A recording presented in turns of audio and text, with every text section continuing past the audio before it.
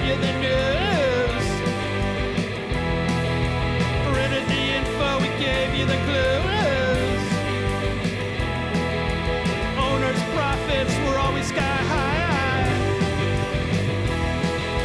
Changing market now threatens our lives. Post-literation, critical reading, dumbed down nation, signs have been breeding. TV sucking ideas from our head. Public discourse just about dead. We'll ride the dinosaur. Yeah, ride the dinosaur. Oh, wow. Oh, yeah. Hey, everybody. Welcome to Navel Gazing. My name is Eugene Driscoll. Wait, what happened? So you just right into it. I said, I'm shy. Hi, everybody. Yeah.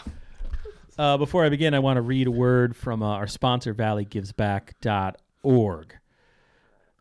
The best gift builds a better tomorrow. Hey, hey guys, don't talk until you're introduced. Oh, sorry. I'm stealing something from the Bobby Lee podcast, Tiger Belly. The best gift builds a better tomorrow. Name a Valley nonprofit in your estate plan and create a legacy that tells future generations what mattered to you. Making a gift that costs nothing during your lifetime is easy, Stefan, and revocable if things change. With a planned gift, you have the power to impact the Valley forever without affecting your current lifestyle. Your action will inspire others to make a difference in their own way. Remember the Valley. Ask your accountant, financial planner, or attorney about plan giving options. Plan now, give later, impact tomorrow. Learn more at valleygivesback.org. I have trouble with the gives back. I sort of... You do a nice job with that. Yeah. Thank you. Maybe Very I have a second smooth, career. Anybody ever go into voice acting at 45 years old? Does that happen?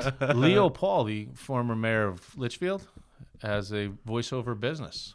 We can get you his number. All right, let's talk about that all right. off mic. So I want to welcome to the podcast. This is this is the second podcast I've recorded this evening. It's November 6th, the day after Election Day. I'm not sure exactly what order I will post them, but joining me for post-election babble, I guess, is Seymour First Selectman Kurt Miller. Welcome back, Mr. Miller. Good evening. And then returning to the podcast is Stefan Bohuniak, the chairman of the Seymour Democratic Town Committee. Hello, Stefan. Hello, Eugene. Stefan looks like death warmed over. He hasn't slept.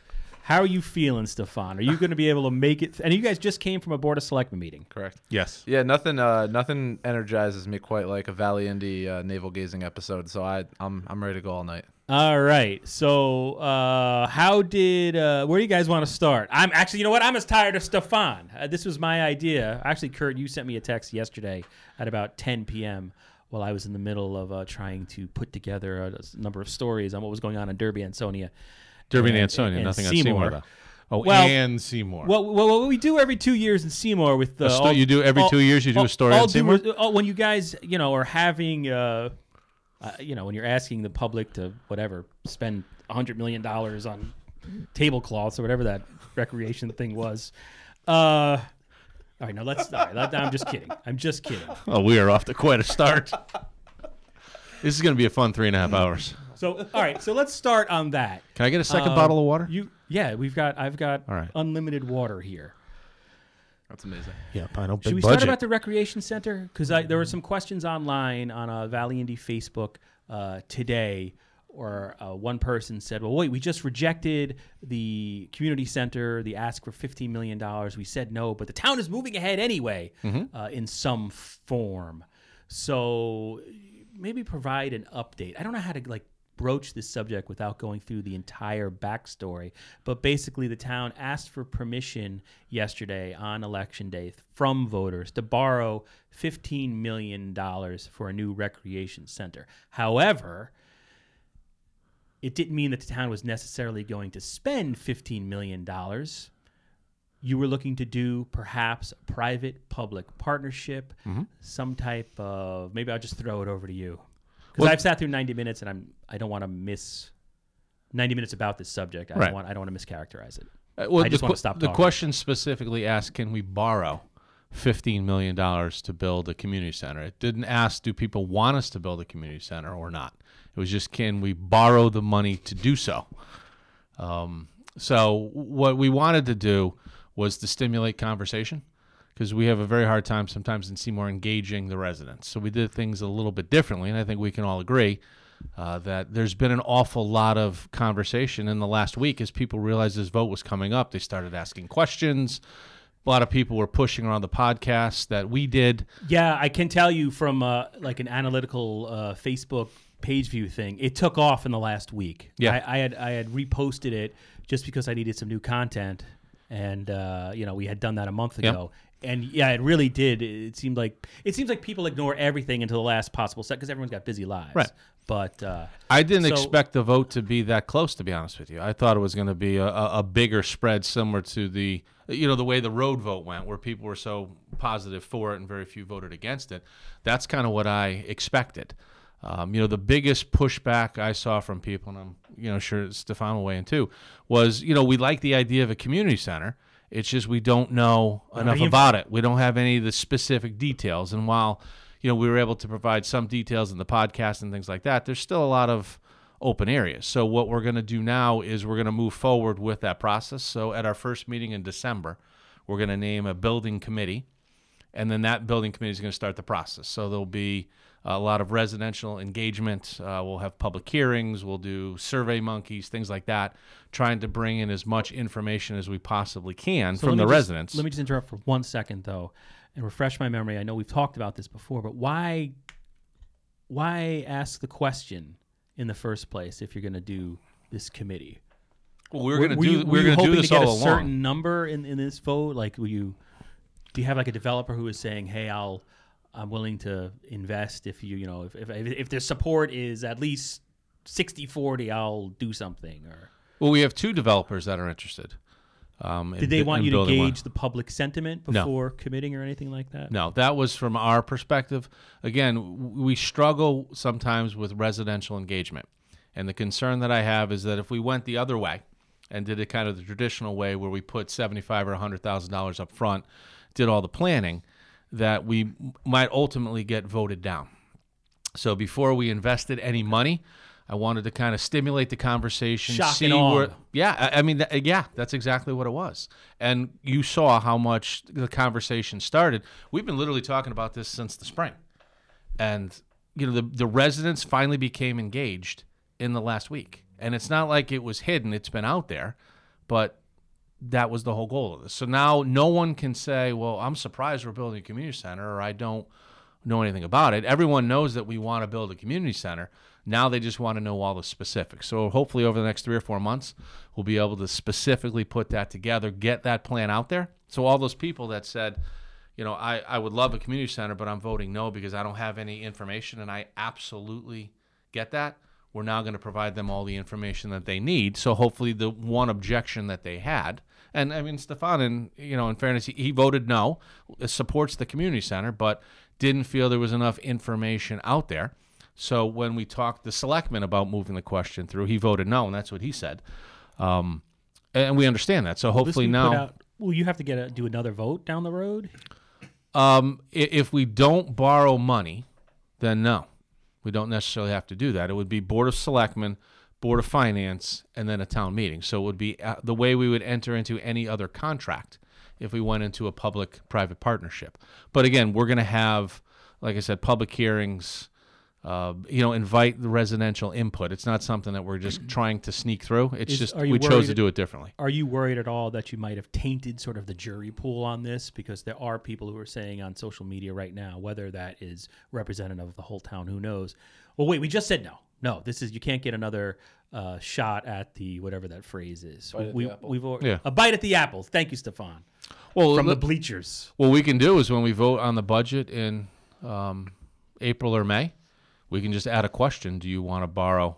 At that point, we'll know the exact amount. So let's say it's, $11,462,000. We can put that specific question and have it voted on during the budget referendum if we choose. So. And the motivation behind this is not because you're just like looking for like the Kurt Miller Memorial Gym or something like that. No. You have a community center now that's a dump. Yeah, it's falling apart. We've uncovered more problems just in the last couple weeks. We're going to have to spend millions just to bring it up to snuff, and we don't add any programming space.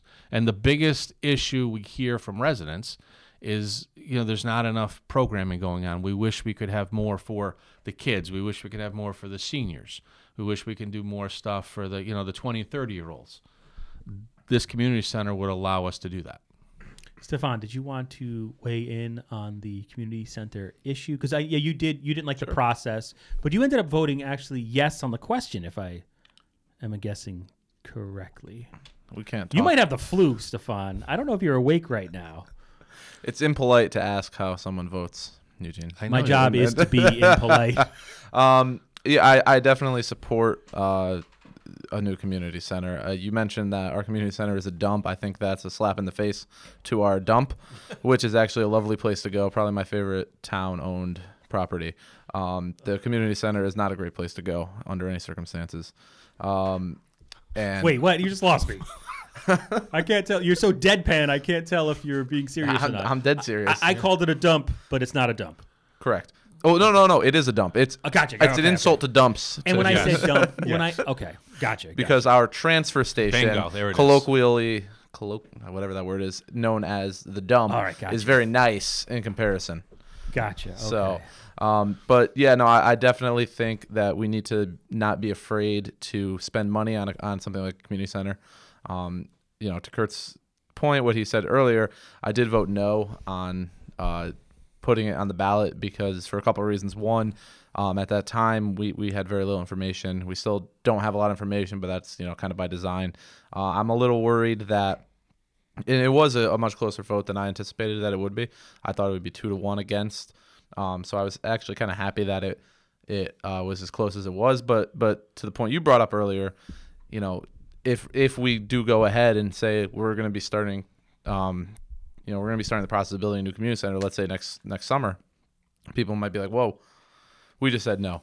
I don't know if that'll be the case. I feel more comfortable because there is going to be a number of opportunities for the public to weigh in going forward. There's going to be a town meeting. There's going to be many Board of Selectmen meetings and Board of Finance meetings, which are very sparsely attended traditionally. But if we can get the word out that this is going to be on the ballot or on the agenda, people might show up. I just think that the public deserves to have some input. So I'm not upset really with the process, and it was a good fact-finding mission. And I do hope that we get a new community center ASAP. And then in terms of engaging the public going forward, I mean, this might be real dry, but heck, it's the Valley Indie Podcast, man. That's what you come for. That's right. That's right. Robocalls. Can you get how do you reach people? Because man, we're all so busy.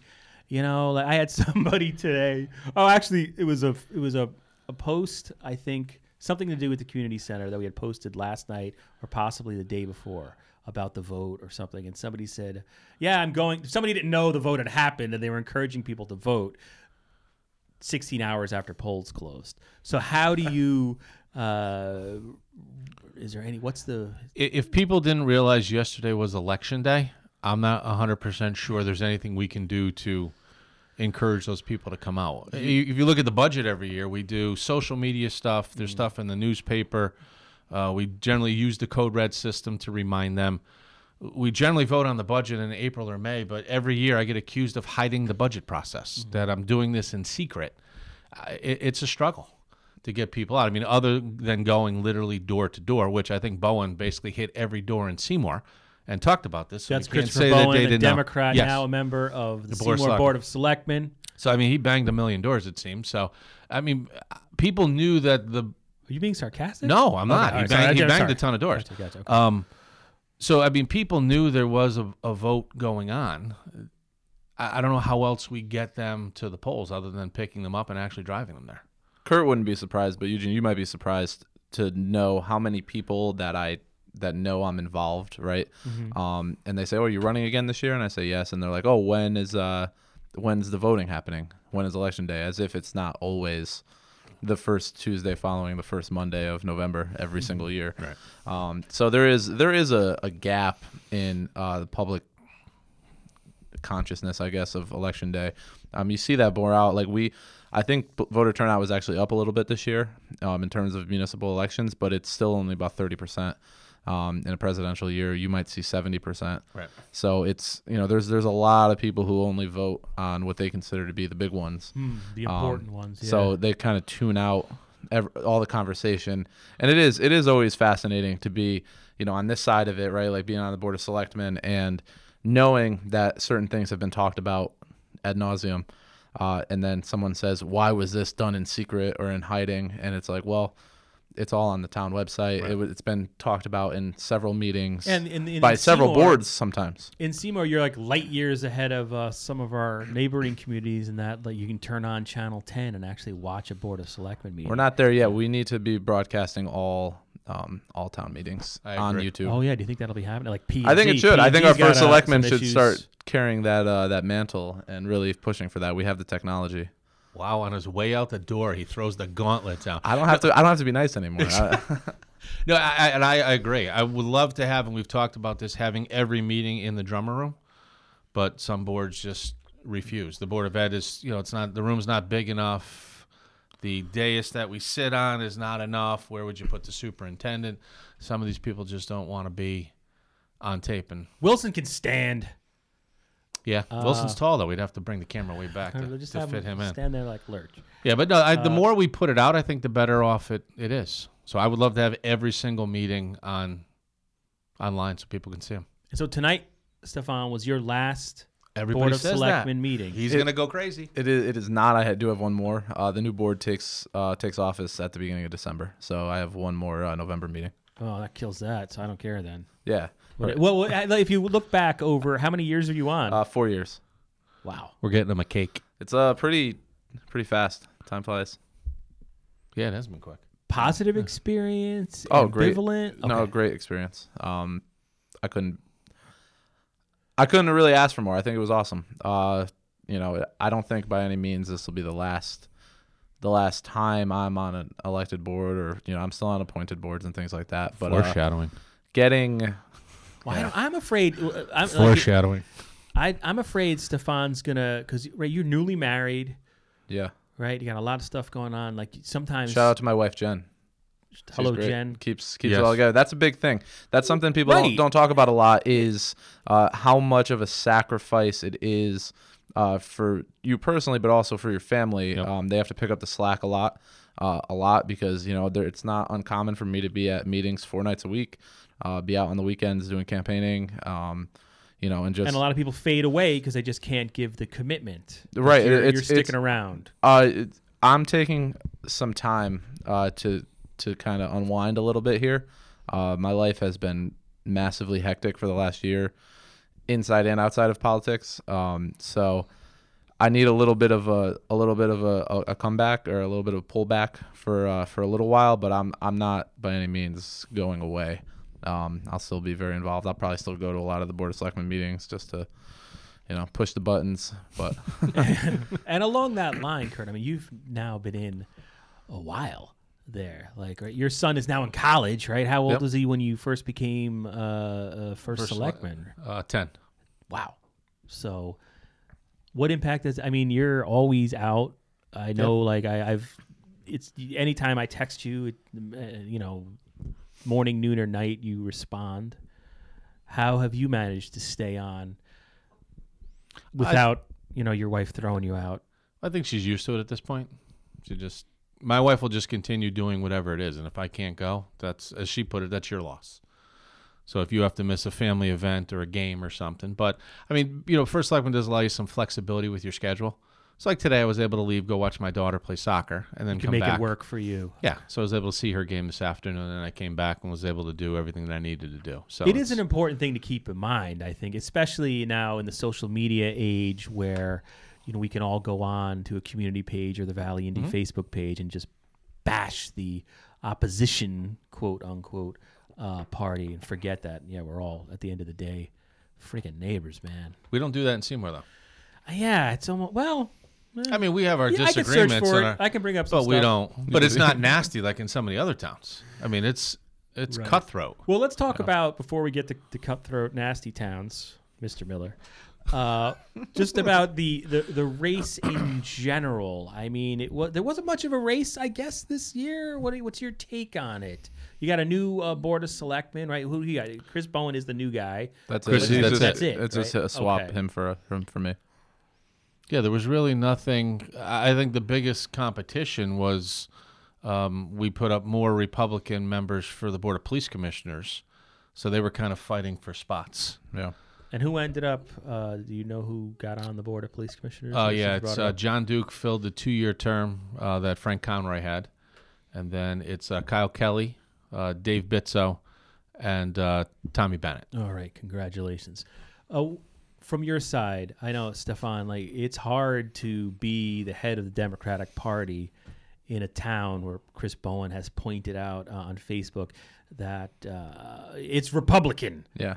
right? Rosa DeLauro, nationally known, Yeah. wins everywhere in the Valley, Democratic congresswoman, loses in Seymour. Well, Like that is a Republican. town. funny enough about Rosa, I'm very friendly with Rosa, although less friendly now that she lost Seymour this last time around. But I thought the she launched politi- the campaign in Seymour a couple of years ago, right? I remember being at Seymour High School and Rosa DeLauro came in. That must have been a while back. I don't It know. was a while, yeah. Before my time, but I remember vividly after 2016. When she had won every town in her district except Prospect, and every time I would see her, she would curse out the Prospect, and so I was like, "Wow, okay, we got to make sure we don't go down that path." And then the last time around, she lost, and so I had to kind of hide my head and pray that I Don't run that into I her. don't I don't see her as much, or that she's feeling charitable when she does see me. But no, Rosa's great though. I love Rosa very much. But to get back to your question, I go on a lot of tangents now. No, that's right. No, that was perfect because you set up the whole thing. And I'm not saying Seymour is a bad town because it's Republican. Take it easy, commenters. I just mean because That's your opinion. You're Get 'em, out- Demko, get 'em. No, you're outnumbered, Yeah, there's a lot of factors. and It's- you just went through a race. What's your summation of how your side, for lack of a better word, did? Although there's nothing. Seymour's very friendly. It's friendly, yeah. To a certain point, it's friendly. It's as friendly as it really can be. There's always some built-in tension, but it's if I had to assess this year, I would say that we failed miserably, and it really starts with me. We made some different choices this year to try to go after some under-ticket seats as opposed to some of the higher ticket seats. Like And- P&Z, like you running. Yeah, for like planning and P&Z? zoning, board of police commissioners. We put up more candidates than we were allotted in most of the other races, but we didn't do it for first selectman or board of selectmen, which everybody's like, oh, why didn't you do that? And I was like, well, look at the results. You know, their most popular people typically are in those positions, so we weren't going to win those no matter what. I thought we might have some success down, but really what it did was it made a lot of our people very complacent, and a lot of our people decided to sit this one out, and that's a failure of leadership. That's my failure to not inspire and engage enough of our people into actually running a race, and the results showed that. 2 years ago, we were very close to winning some seats. For example, a Board of Education seat, we lost by about 30 votes. We would have flipped it to have a majority. This year, we were hundreds of votes away in every race. So you see that. You kind of get what you deserve when you're not willing to put in the work. You get crushed, especially when we're up against it in the way that we are in Seymour. Right, I was going to say couldn't have been that. I mean, you said voter turnout was just about normal because my It was sense of some of actually these it was a races little that up actually from There were no 2 years real ago, probably issues about in- 400 or 500 Okay. voters Yeah, it's up. higher than I thought this year. Yeah, it was about 3,000 people voted this year. I think last time around it was like 2,600 or something like that. So what's your plan now for the Democratic Party in Seymour going forward? Yeah, that's a great question. Like I said, I am going to take a week or two to digest all of this stuff. There's a lot of information to be gathered, a lot of data to look through and sift through, and people to talk to, frankly. But I got to get with my leadership team on my Democratic Town Committee. We got to really do some soul searching, figure out how we want to proceed, what kind of strategies we want to take on, if we want to start thinking about what we're going to do in 2021 and obviously more close 2020, really start the ball rolling. If we want to, sit down and think about if we want to have some success. And then, Mr. Miller, is this? Is there a Bible around? Is there under your seat? Is there a Bible you could place your? Oddly hand enough, on? we were talking about this on the car right here. Is this your last term as Seymour's top elected official? I am 99.9% positive that this is my last term. So that's a no. I don't believe him. I don't. Listen, For the record, I will listen. I will. What's the point? Whatever. If let's say it's the community center and we're trying to get it across the finish line, I mean, I would probably stay to get that across the finish line. I think people would understand that. If there were two candidates that I thought were just not prepared or were going to do a good enough job as first selectman, I would probably stay. But if there was a great candidate, Republican or Democrat, I'm done. 10 years. It's time for a change. I mean, I supported term limits because I don't think people should stay in these jobs forever. These are not lifetime appointments. I think change is good. I think the team of people that have been in place the last 8 years, both Republican and Democrat, have done a good job of, rebuilding the finances and kind of turning Seymour around, getting it headed in the right direction. I think having somebody come in with a fresh perspective on that, I think now would take Seymour to the next level. So, okay. So, but I'm not going to be the person that says 100% because then something happens and I run and everybody calls me a liar. So I will leave that one tiny little wiggle. All right, space. gotcha. and if I could, I just want to add a couple things to the positive. I don't want to be too negative. From our perspective, we did get some new people elected. People like Chris Bowen, who's very deserving of his seat, despite the fact it wasn't contested. He did put in a lot of work. He did put effort in, yeah. He did. Yeah. He absolutely did, and he's done a good job engaging people both in person and online. That's commendable, and that's a great thing that we can build on. Kwame Dunbar won a seat on the Board of Finance. That was a big thing. Tom Bennett, first-time candidate, won a seat on the Board of Police Commissioners, and I think he'll be a great addition to that board. So there's some good. We still have some good people in the mix. There were some good people that lost, unfortunately. But you just got to pull yourself back up and go at it again. So it wasn't all bad. Do you guys want to look at some of the other towns for a moment? Some takes. I mean, okay, Stefan, That was a pretty.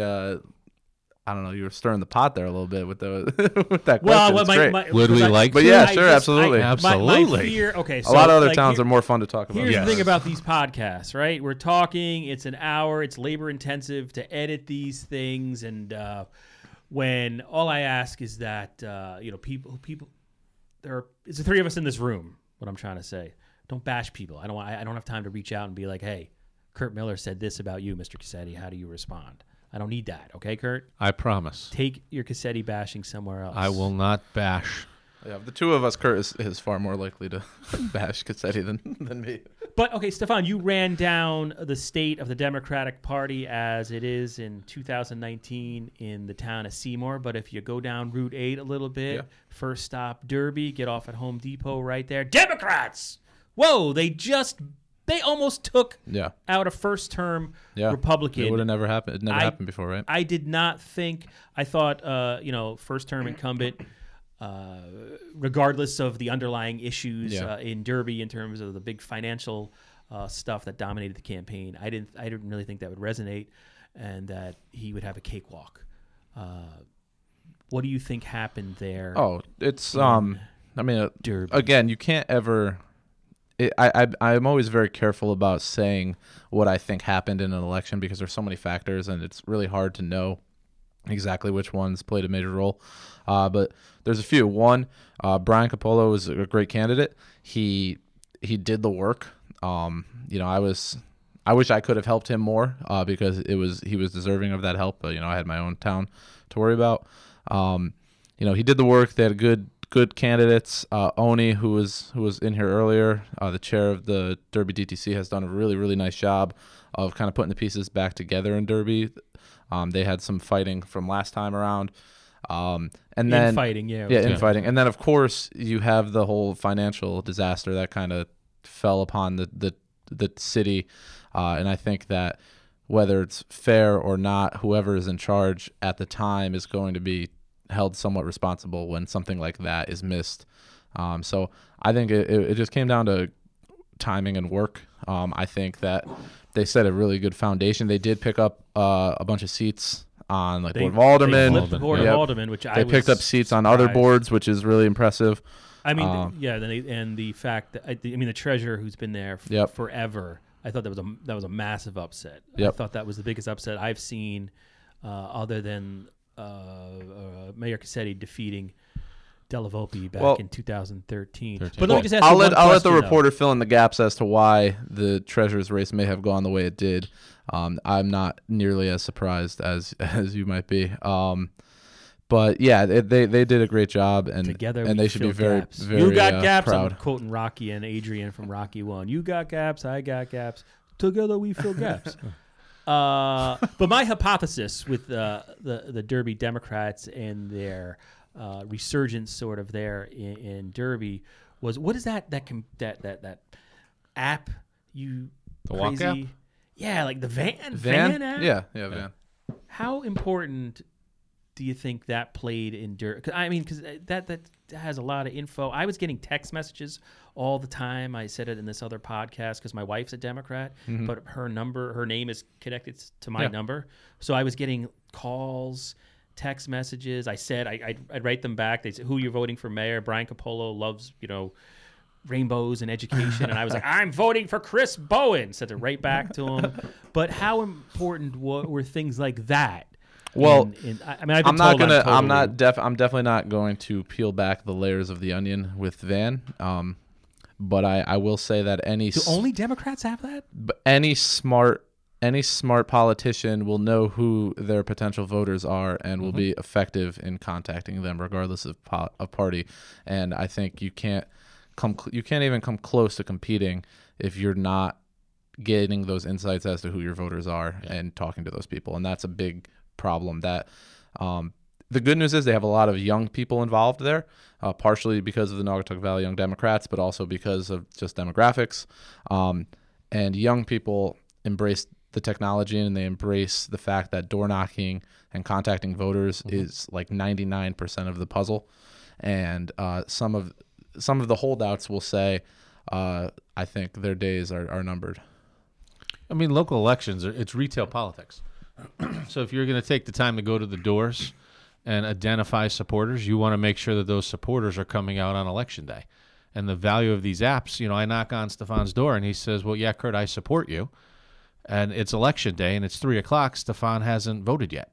You need to make sure you're reaching out to him to see, is there something wrong? Do you need a ride to the polls? Oh, no, I'm working. I'm not going to get there till 6:00. And you track your voters and you make sure that they're going to be there, particularly in close elections like we saw in Derby, where if 40 people would have changed this election. So Get if out the there's, vote. I make it and my wife doesn't, thing. Or we're not getting absentee ballots in.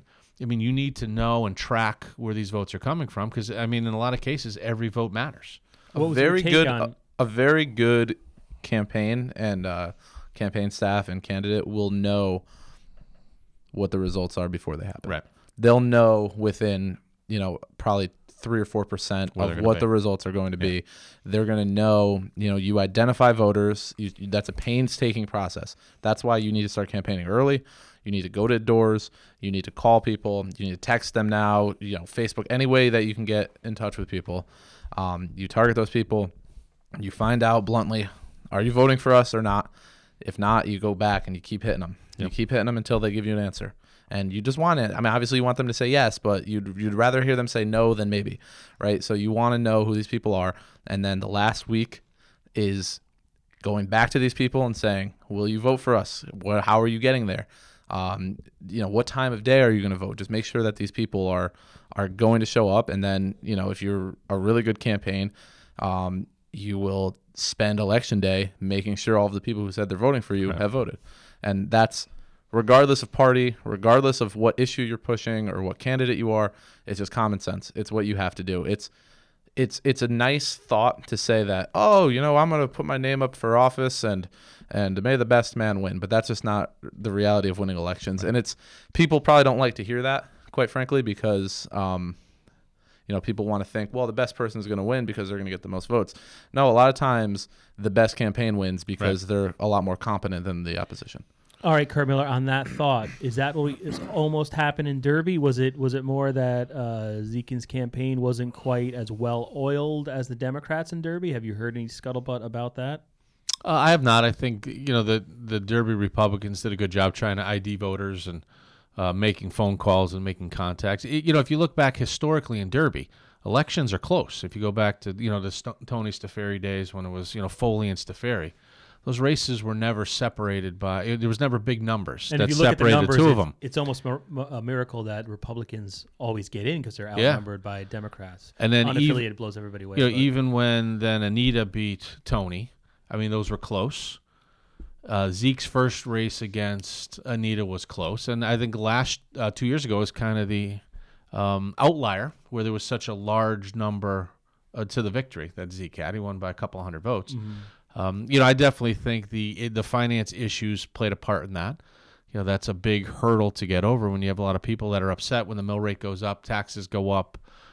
They perceive that there's financial mismanagement. And to Stefan's point, you're the person that's in charge, so I think you instantly get blamed regardless of who's at fault. I honestly think that the residents of Derby got it right with where they laid the blame for the financial woes that the city of Derby had.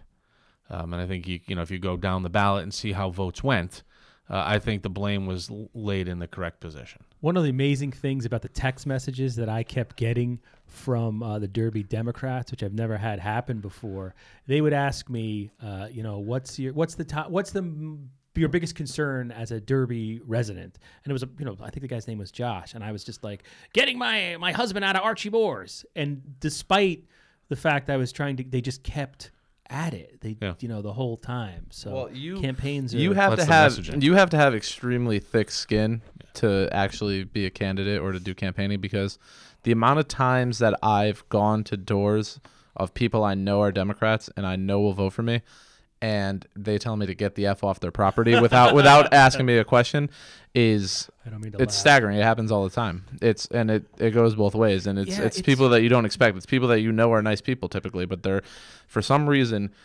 in this day and age, people get horrifically offended if you show up on their doorsteps. Like for some reason the 30-second imposition, and sorry to voters who feel like this, but come on, I mean, get it together, grow up. It's a democracy. People are coming to talk to you about something that's important to you and that you will often complain that you don't know about. And then when we get to your doorstep, instead of even just saying, okay, great, I'll take this into consideration, and then all that I'm going to say is, hey, give me a call if you have any questions. I might come back to check in. Instead, they say, no, you need to get out of here. I can't be bothered to listen to you for 30 seconds. But then I'll turn around and I'll complain when I don't know what's coming up. It is amazing. That's the biggest... Or they won't vote. That's the biggest irritant that I think every candidate and canvasser has, that they don't often speak in public. But just know that anybody who's ever gone door knocking is very irritated with a segment of the people that they talk to. Right. There's a lot of people, even people who won't vote for you, that are very nice. There are plenty of those people too. Mm-hmm. And it can be very rewarding to talk to a lot of those people, and even to try maybe convince some of those people to come your way, or even if not, just they know you now, and you're not like some sort of evil person anymore because you're on a different side. But no, it's the people who are outright hostile just because you've come to introduce yourself. It's unacceptable behavior. It's very immature behavior. I don't know where that came from, but even I remember starting as a reporter in 1998, and all the time you'd have to go, like say there was a shooting, you always knocked on all the neighbors' doors to talk to people. It was just you would just do it. When Governor Rowland got into all his trouble, I remember just going door to door in Danbury, just knocking on people's doors. But something's changed. Like now. Well, because I never do that anymore. Because it's not expected anymore. There's, I think you know about it, right? This is the Sebastian Maniscalco. He has a great comedy bit about it, where 20 years ago it used to be an event when somebody would ring the doorbell, right? He used to, oh, that's exciting. Let's go see. Let's go see who it is. Yeah, like, oh, come on, like that. come on in. Yeah. Now if you don't get 3 texts and a courtesy call before you show up, people are like, "Who the hell's at my door? Right. What are they doing?" I hate when people ring my doorbell. Sure, but don't be like a to dick. hide. Be a nice person. Right, Like it's, I mean, it's. Wait, you just curse? You can't curse on my podcast. Man, I'm gonna have to edit. All right, hopefully nobody heard that. That's He okay. said dork. He said don't be a dork. For the record, he said dork. Let's go to Ansonia. Dun dun dun. Yeah, this was that was the land of dorks. that was Wow. Stefan Bohuniak, Yeah, that was Stefan Bohuniak, please. I love a lot of people in Ansonia. town Democratic Seymour guy. But I mean, at the end of the day, I don't know where you thought that was gonna go in terms of the mayor's race of Phil Tripp challenging Mayor Cassetti. Surprised? Not surprised? Do you think it was going to be close? I didn't know where that was going. I didn't think it was going to be close at all. Why? I have no issue with Phil Tripp as a person. He's an okay guy. I've never had a problem with him. But I think a lot of people were upset that someone that is as conservative as he is was running. Or was potentially. Was running as a Democrat. And I think it turned a lot of Democrats off that, 3 months before he announced he was running, he was one of the biggest Trump supporters in the area. He was putting a lot of stuff on social media that was very hard right.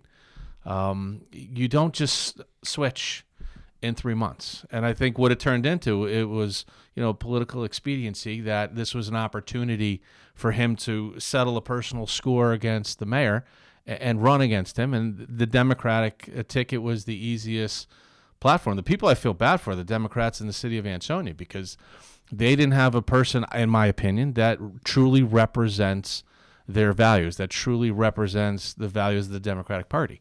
They had someone Although he was embraced. And did you listen to the podcast interview that I did with him? You didn't think he came from the heart when he sort of explained why he had that change of heart? So if I put something on my Facebook that basically says that anybody that comes into this country illegally is bringing disease, I'm going to put that out tomorrow.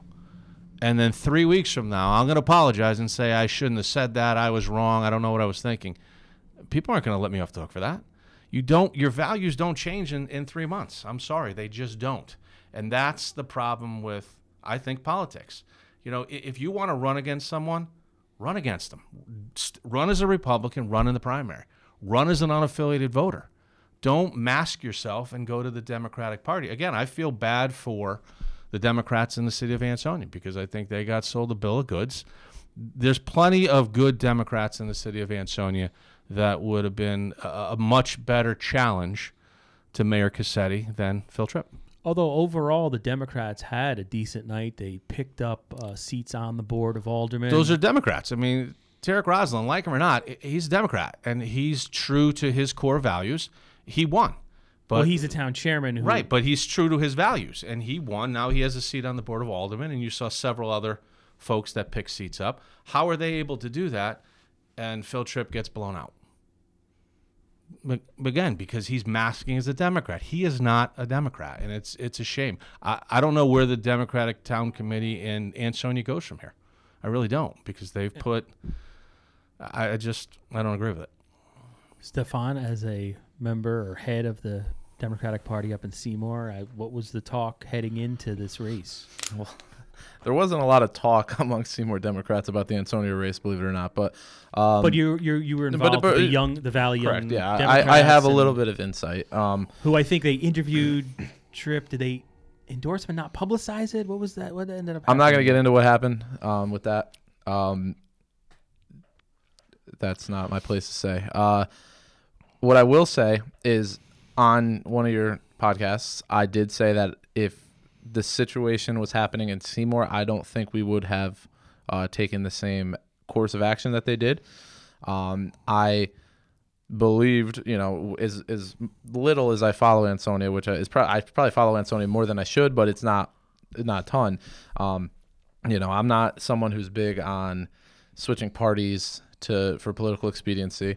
I think it would be very easy for me to become a Republican in Seymour and win a seat on pretty much any board I would like, I don't think I would have a problem, because I know that I would outwork whoever my opponent is, and if I had the R, it would make my life a lot easier. But I wouldn't do that because I'm not a Republican. So, and I don't trust people who say that they're one thing but aren't. With that said, I had an opportunity to talk to Phil Tripp at length through Naugatuck Valley Young Democrats. I found him to be very genuine in his, remorse for, if you want to call it remorse for past actions. I talked to a lot of people within the Ansonia Democrats who were even more convinced than I was about his, his, let's call it a come to Jesus moment, where he realized that he's no longer a Republican. I mean, you never know what is in the soul of a person. But I do believe that I don't believe he's a Republican any longer. If you had to say, do you believe everything that Democrats stand for? I don't know. I just don't know him well enough. But I do believe that I understand why they did what they did in endorsing him. But with that said, I'm not overly surprised about the results at the top of the ticket for mayor in Ansonia, just because it is hard. Cassetti is an entrenched incumbent, whether you think it's the proper course of action or not, and Kurt would know more than most about this. He hasn't raised taxes very much. Some people have seen a big tax increase, but the mill rate hasn't gone up, and people only like to look at the mill rate sometimes. Now, it's always going to be hard to be an incumbent. It's always going to be hard to convince somebody that this person who was a Republican is now a Democrat. But he did run a much closer race than they did the last couple times around. And there was a lot of successes for the Ansonia Democrats. They picked up 4 seats on the Board of Aldermen. Potentially, it's a small chance, but they have a couple recounts coming. It's always potentially that they could pick up a couple more. They picked up some seats on some of the down ballot races. And town clerk, which was the town clerk, which is a big one. Yeah, I think the future of Ansonia Democrats is bright. They just need to, if they want to get Cassetti out, they really need to start now. And I think they already have started to lay the groundwork for the way that they're going to beat him. But they need a candidate that is going to somehow get that 50+1% of the vote. I don't know who it is exactly, but it's on them to figure it out. But I think they could build on it. Every 2 years, they've brought up the financial mismanagement of the city, and every 2 years, there's many letters to the editor sent that I publish, highlighting the way the finances are in the city of Ansonia. But he keeps getting reelected. Do they have to do something different? Well, and also, how much of it?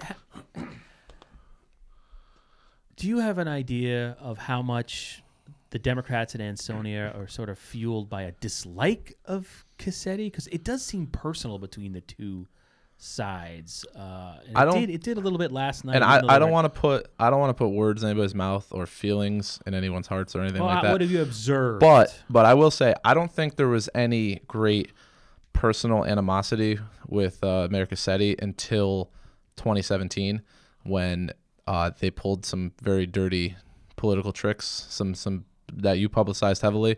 I believe that they crossed a line that you shouldn't be crossing, and I think that sent some people over the edge. And I would also caution people that some of the loudest voices that are attributed to the Democratic Party aren't necessarily in the Democratic Party. These are, lone actors. Unfortunately for my sanity, I follow the Ansonia community pages, right? And it's good for a laugh sometimes, but and a lot of times it can be soul sucking. Well, a lot of times there's some really good stuff posted in there, because there's so much content that comes out of those pages. There is a percentage that is good, positive stuff, and that's nice. But there's just so much bickering and back and forth and just petty disputes, and it's. But I'll tell you, a lot of that are people that are not associated with the parties. They're just kind of lone crazy people. But if I can add one thing, there's not financial mismanagement in the city of Ansonia. People may not like the way the finances are being managed, and I think it comes down to a philosophical thing. When you say financial mismanagement, money's lost, money's being stolen, that type of thing. That's not the case in Ansonia. It's a philosophy that the Cassetti administration has followed that a lot of people do not agree with. I mean, I personally don't agree with some of the things that they did early on with the heavy use of fund balance. But if you sit down, you have a conversation with them, why did you do that? They have a very specific reason, and they were following a set plan. Now, you could say, I don't agree with the plan. I think the plan is bad. But I think using the term financial mismanagement is just not the right term to use. And again, to get back to one other point, with the Democratic candidate for mayor, denouncing President Trump doesn't mean that you're not a Republican anymore. I mean, I'm not the biggest fan of President Trump. I like some of the policies that he's put in. I like some of the stances that he's taken. That's a small part of what he's done. There's a lot of things that I don't agree with that I don't think should be doing. So distancing yourself from the president is not saying that you're not a Republican anymore. And I don't think in a 3 or 4 month period your values change, because there's some very distinct differences between Republicans and Democrats, and I don't think you lose that over a 3 month period. As entrenched as Phil was in the values of a Republican, I can see someone like me who kind of straddles the line, switching from a Republican to a Democrat, because I'm fiscally conservative, I'm socially tolerant, so I think I'm very close. That was definitely not Phil. I mean, Phil was a hard right conservative, and to make the jump from there to a Democrat in a very short period of time, again, I just don't buy. So, I mean, I could now, if he jumped over to become a Republican, okay, that makes sense. That's not a big jump. There's not a lot of difference between the two of us. I think we probably agree on 60 or 70% of the issues, but there's the 30% that's the core of the Republicans, the core of the Democrats. We're just going to respectfully disagree with each other on. I don't see how someone in Phil's position makes that big of a jump.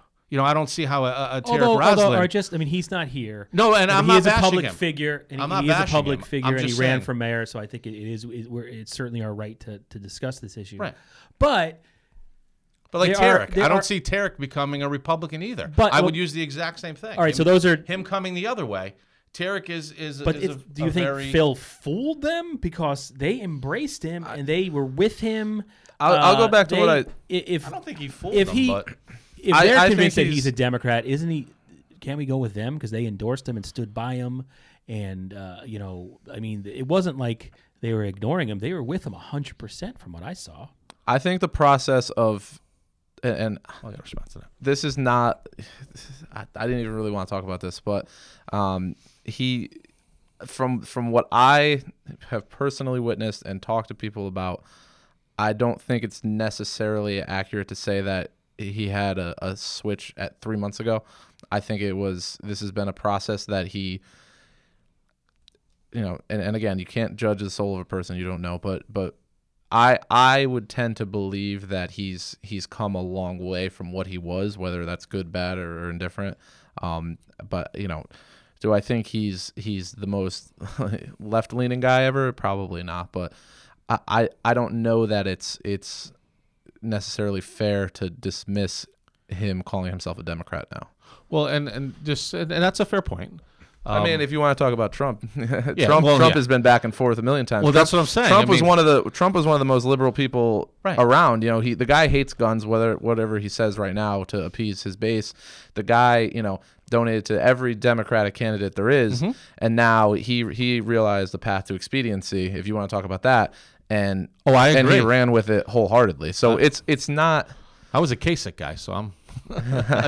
So it's not like it's but to that point again, I mean, we don't want to certainly beat up on Phil. That's not the point. Because again, personally, I have no issues with Phil. I mean, I've always had a good relationship with him, very cordial. And I'm saying that because I'm waiting for the email from someone saying I didn't give Phil or his campaign a chance to respond. But then again, I mean, this is a political event. It was a race for mayor. Yeah, that's And why. we're on a And again, podcast this is reacting to it. I'm not bashing Phil as a person. I'm just talking about the decisions, the political decisions that were made. But again, if you're having that change of heart and you're moving that way, you're going to go back and you're going to look at old social media posts and things like that, and you're going to say, well, maybe I should have taken some of that stuff down, or you'll delete different things. That stuff was all right up there until right after he announced. So if you had that big a change of heart, you're going to go back and say, wow, I shouldn't have done that, and all that stuff was still up on social media. You shut your page down, you strip all that down. You just can't reinvent yourself. I mean, this day and age, stuff is public, stuff is out there. If you said it, you said it. But to Stefan's point, I mean, people can have a change of heart. They can realize, hey, maybe my thinking was not correct. And then on the local level, it's not like we're all, the national level, there seem to be the different tribes and they're separated. Well, you see, but on the local level, man, there's some Democrats and who that's a support fair point. Trump, and it's all over the place. Now, especially in Derby and I can Ansonia. tell you there's a lot That's of... a fair point. There are a lot of Democrats, we'll call them Democrats, that I know, and I'm not saying necessarily people that are on my town committee, who the only way they're a Democrat is because they haven't changed their party registration, and the same thing for Republicans. Absolutely. There's sometimes a different and there's flavor also on the and there's local a level. reason, if you want to get into political philosophy. After this, let's talk there's- about ICE. Sure, let's. Yeah, okay, we can talk about ICE all we want. That'll be fun. That would make the drink colder, yes? There's a reason that towns tend to skew towards Republicans, whereas like the state will go towards Democrats, and it's really Cities that in the state, I think that people don't want their town government spending too much money, essentially, and Republicans have done a great job of branding themselves as the people who don't spend a lot of money, which if we can go town by town all we want, and we could look at which mayors have spent the most money and not to say mismanaged, but poorly managed their money, and I don't think you would find any correlation between Republicans and Democrats on that, because town issues are so vastly different than state or national issues that Republicans and Democrats in different places get a boost that is probably undeserved in town races, because people associate things that they like on a national scale with things that they think are going to happen locally, and it's every town is different, every municipality is different, and it's why that I say this all the time when I'm here, but I don't think you should be allowed to have a party affiliation if you're running in a town election. I think you should have to earn it on your own merits, because there's just so many people, despite all the work that people do to inform voters, there's just so many people who for whatever reason don't take the time to get informed about what the people actually believe in. They just say, you know what, I'm a Republican, I vote Republican, or I'm a Democrat, I vote Democrat. See, and I agree with that on the local level. We're not going to get into a gun discussion. We're not going to get into an abortion discussion at the Board of Selectmen. To Stefan's point, we want to talk about, keeping taxes stable, making sure the roads are plowed, roads are repaired, garbage is picked up, we have a good school system. Those are local issues. And had he just said, listen, I'm a Republican, I'm going to switch to an unaffiliated, I'm going to run as a Democrat because locally I have a huge problem with what took place with the funding with the Board of Education. And I personally side with this group of folks. And if this group of folks wants to endorse and support me because we have a similar local belief, I have absolutely no problem with that. I mean, that's the way it should be. But to Stefan's point, switching from a Republican to a Democrat, it really has nothing to do with these races. It's more, I align with this group of people that live in the city of Ansonia.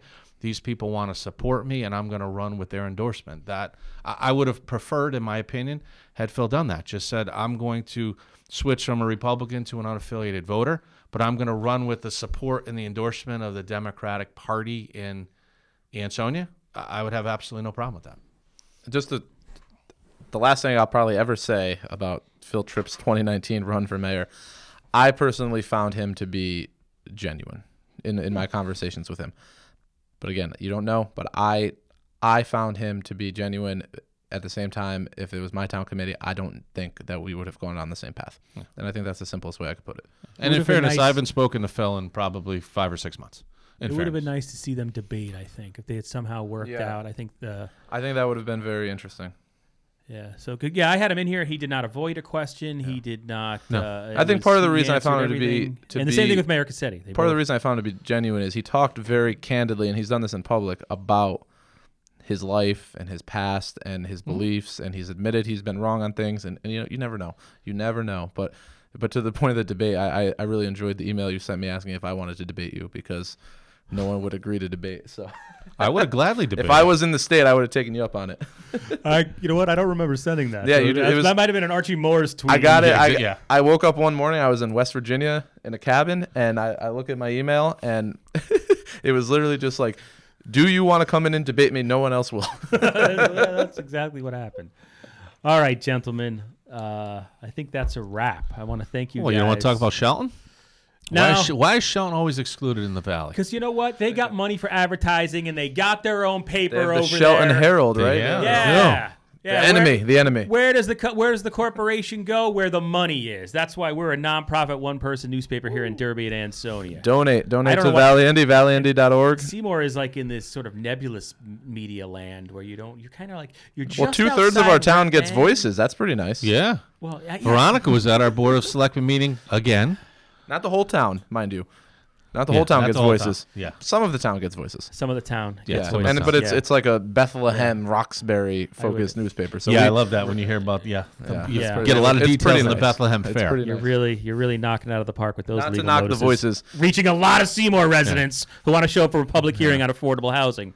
Voices is where people Not to are knock going the to get that voices. information. They do show up to a lot of meetings, and they cover a lot of things Bingo. that you wouldn't necessarily expect. But Mean Jean. She's a regular. Talked Who's to her that? twice today. Wow. Yeah. You should have brought her. She could have done this. Yeah. I could have went to Crave.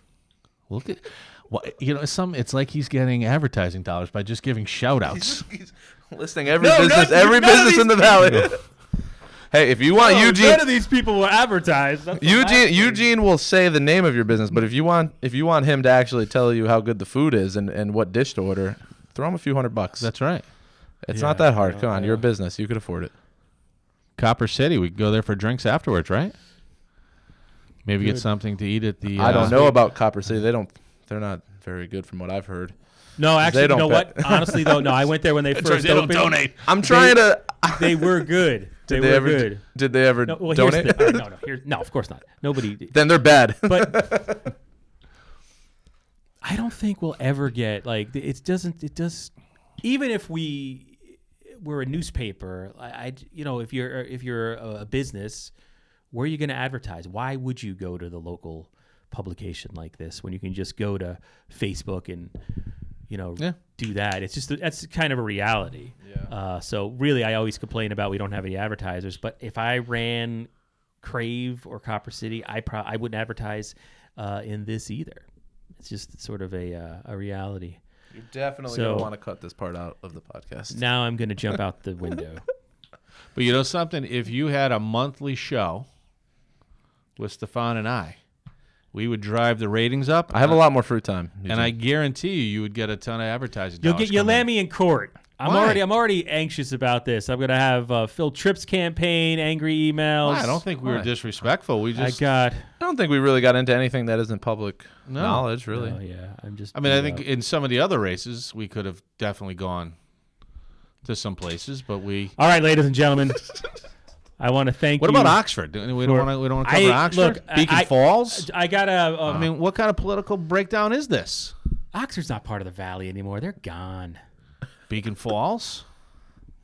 No? Beacon Falls is a wild land. Yeah, It's I a don't know. strange I don't know. place. I didn't make the coverage area. I'm a hired gun. That's another thing. People think like I own this. I don't. I'm. I an thought you did employee. too. No, I had nothing. I was brought on years after they got the grant. I'm just an employee. If I had it, I wouldn't have said like, "Hey, let's cover Seymour." I would have picked one town. That would have been it. And yeah, So it's not my fault. All right, see you.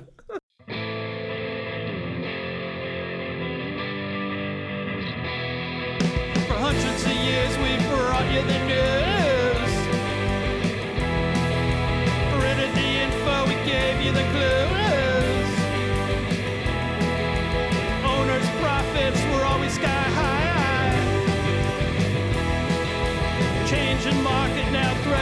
line.